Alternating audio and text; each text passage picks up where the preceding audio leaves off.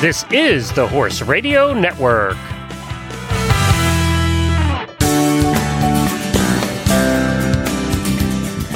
Welcome to a very special show of Horsemanship Radio. We often like to bring guests on who stand tall for causes that make horses' lives better. And we're very fortunate today to have Ms. Priscilla Presley, who's always had horses in her life and is a lifelong animal advocate too. And Keith Dane, Senior Advisor on Equine Protection for the HSUS. And I'm going to start with you, Keith, because this is such an important subject, and we're advocates for horses and keeping them sound and keeping them in our lives. And you've got some important information for us. So I want you to give us a little background about the politics of what we're trying to do in this conversation, please. Sure. Well, as you know, the Horse Protection Act has been around since 1970, and it was passed with the intention of ending the cruel practice of soring to Tennessee walking horses and related breeds. Soring is the intentional infliction of pain to the lower limbs of the horses. It caused them to step quickly and high and produce this gait that is known as the big lick, which is prized in Tennessee walking horse shows. For years, groups like the Humane Society of the United States have been pressing for reform. The industry has been totally unwilling to do so from within, and so we've been relying on federal regulators, the U.S. Department of Agriculture in this case, to enforce the law and to strengthen its enforcement to try to crack down on this problem. Unfortunately, there are some loopholes in both the federal law and the regulations that USDA puts out to support its enforcement. And so we've been trying to get those loopholes closed.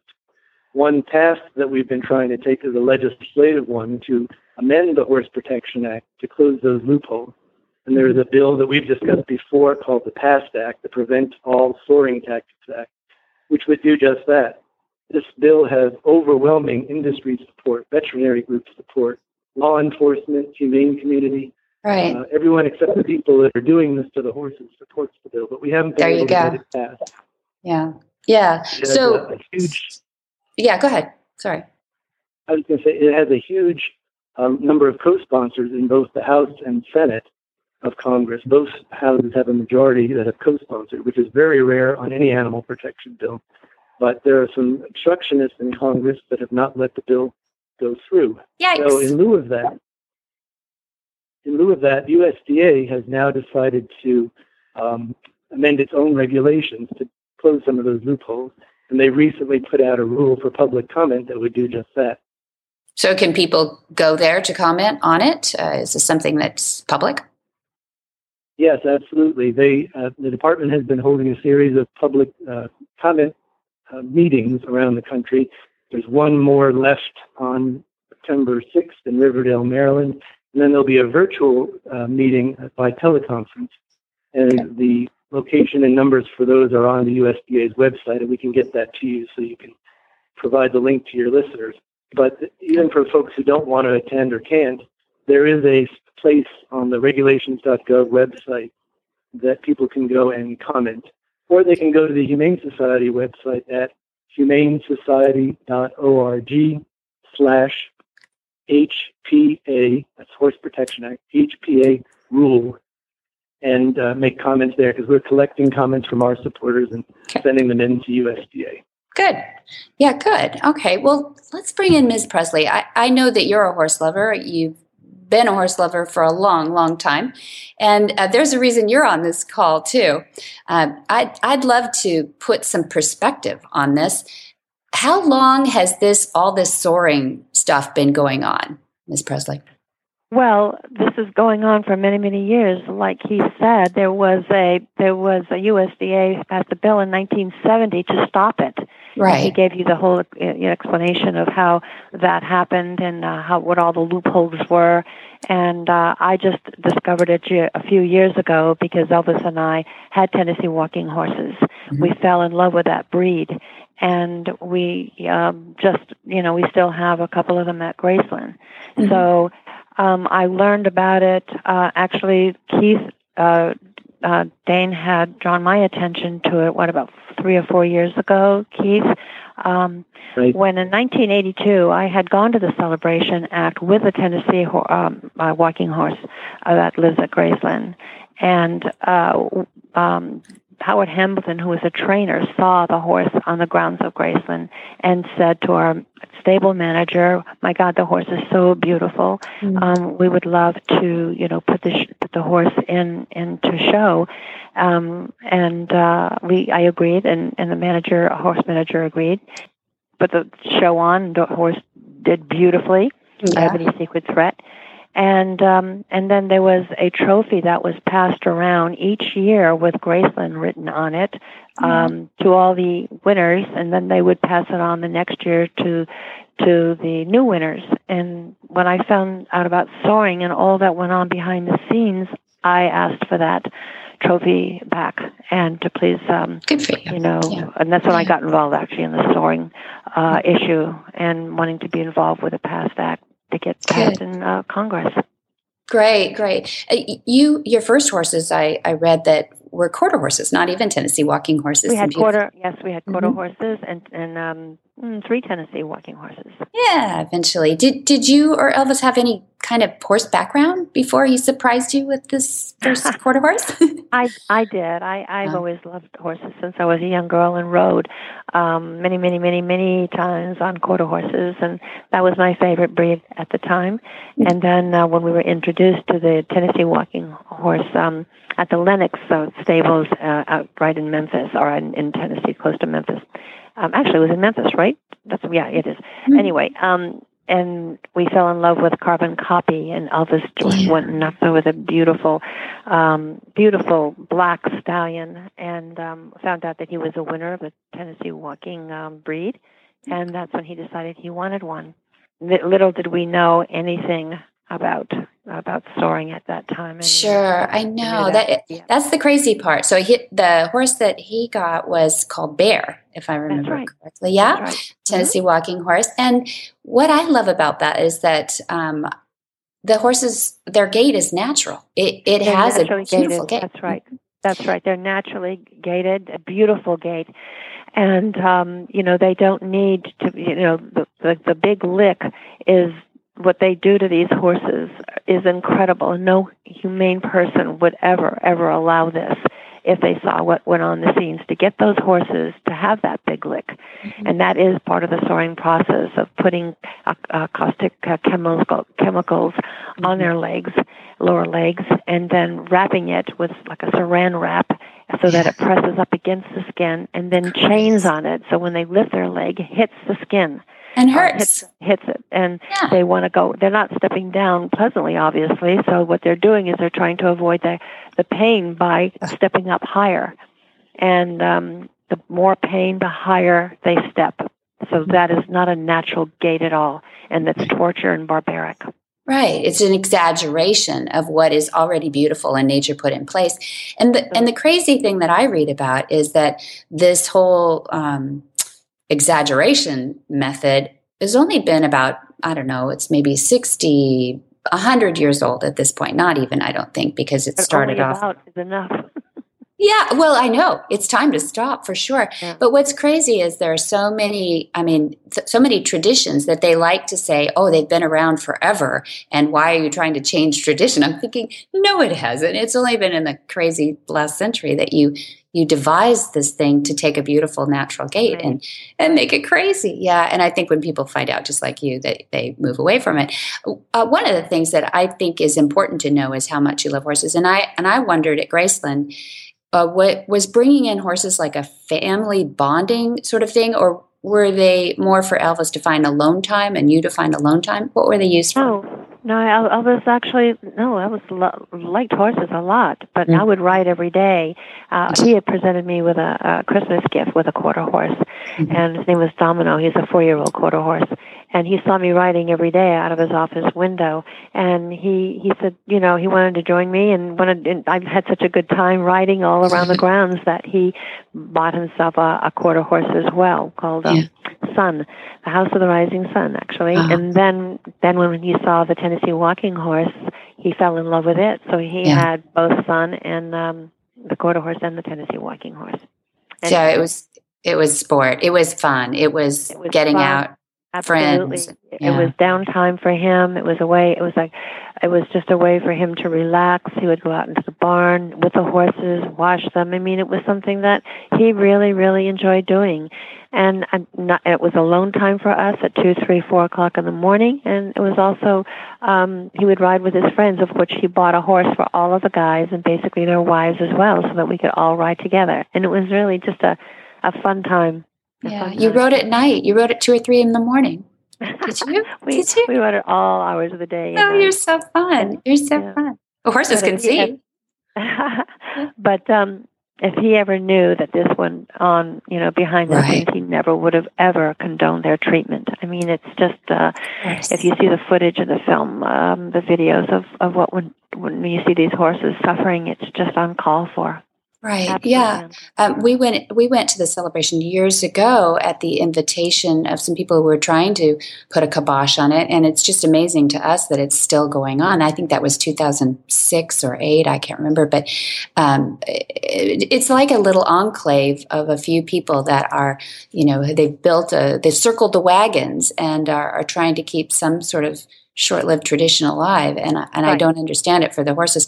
Well, what I love about the fact that you're fighting back is you're fighting for a breed. I mean, I think we're literally fighting for a breed right now, a Tennessee walking horse breed.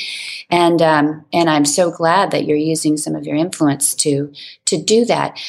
People find horses so relaxing and so appealing. I'm not even sure. I mean, I'm so close to it my whole life. I'm not even sure what it is about horses that are so completely different and appeal to the soul of people. Do you ever stop and think? Well, I don't advocate any torture of any animals. There you go.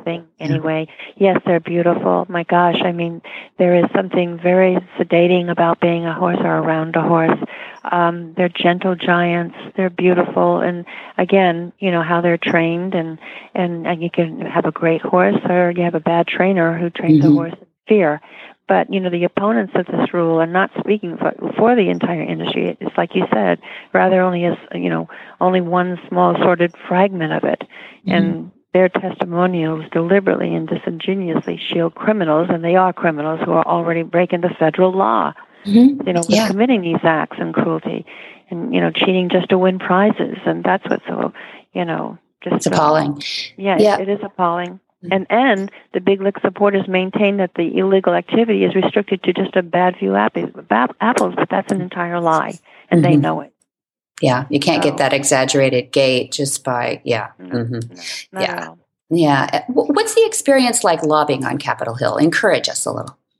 Well, it was an experience. Let's just put it that way. I got to learn a little bit about how it's run. Yes, I was there actually with Keith and talked to senators and representatives to try to get co-sponsorship, and we got quite a few, in fact. And for the PAST Act, it's an overwhelmingly industry support and the bipartisan co-sponsorship of the majority of both houses, which is why it's you're not understanding why this hasn't gone on, except to my dismay. Sorry, but thanks to the obstruction of politicians beholden to the Big Lick machine, this is what we have. It's certain people in the industry, and I wish I could name them, but well, I think you could probably Google them. Probably find out if people are interested. I know the same. We put on horse sense and healing clinics for our veterans with PTS. We call it PTSI, post traumatic stress injury, and we find the same. I haven't done what you've done in March, but we are trying to do in our little corner of the world. In fact, we would love to have you out for a USO moment for us, but come to one of our horse sense and healing clinics. Keith knows the program a little bit and is supportive of it, which I appreciate. Keith, and you're a horse person too, I know. As a horse person, is it just mind-blowing that this hasn't passed yet? It really is. I mean, when you get such overwhelming support, for one thing, Debbie, the horse industry rarely comes together in support of any laws or regulations that are going to in any way restrict or confine what they do. But the fact that, so many groups in the industry have tried to work with the walking horse, Big Lick people to get them to change over the years and have come to the conclusion that there's no chance of that happening. The fact that these groups have all come forward, dozens of horse industry groups, and as I said, veterinary groups, law enforcement, to support this, and that has generated such support in Congress, is unfathomable and really disappointing in our governmental process, that you can't get a bill like that passed just because there are a few key people in Congress that can block it from coming to a vote. Mm-hmm. But, we at the Humane Society of the United States have been working at this issue for a long time, and we're never going to quit until this soaring is ended. And we intend to use whatever means are available, legal means available, to shut this down. And we're very supportive of USDA's efforts. Great. Go through regulations. And I think what's important too, Keith, is like we've talked about before, is former stakeholders in the industry have shared the ugly truth, and that is virtually every horse forced to perform this, unnatural gait has been sored. And the big lick, is the contrived gait, of course, and it goes through pain, but it's well documented that the abuse is pervasive. And this is what's so disappointing, that it's out there. They know it. Yeah. And we should note, too, for people who don't know the Tennessee Walking Horse breed that well, is that there's flat shod showing. You can still compete on a Tennessee Walking Horse if that's your inclination, but there are natural gaits that are being, Fosh is, I know one of the programs, flat shod horses, and it's beautiful. They have a beautiful gait. The shows are gorgeous. There is no reason to put stacks and silly things all over these horses. That's right. Right. Those shows are a celebration of the horse's natural ability, not a celebration of animal cruelty. There you go. I like that. I'll write that down. That's a good one. Yeah, that's a good one. Well, Ms. Presley, horses just seem content with you, and you seem to be a cuddler too, like me. I cuddle. Around horses, was Elvis more like a kind of the quiet cowboy type, or did he give his horses kisses too? Oh my God! Yes, he did. No, he took care of his own horses. I mean, we all had our horses, but he would wash them, brush them, braid the hair. At the early morning hours, he'd get silly and make funny, braids in the hair, and see what if it was a long braid or a couple of braids. He had such a great sense of humor.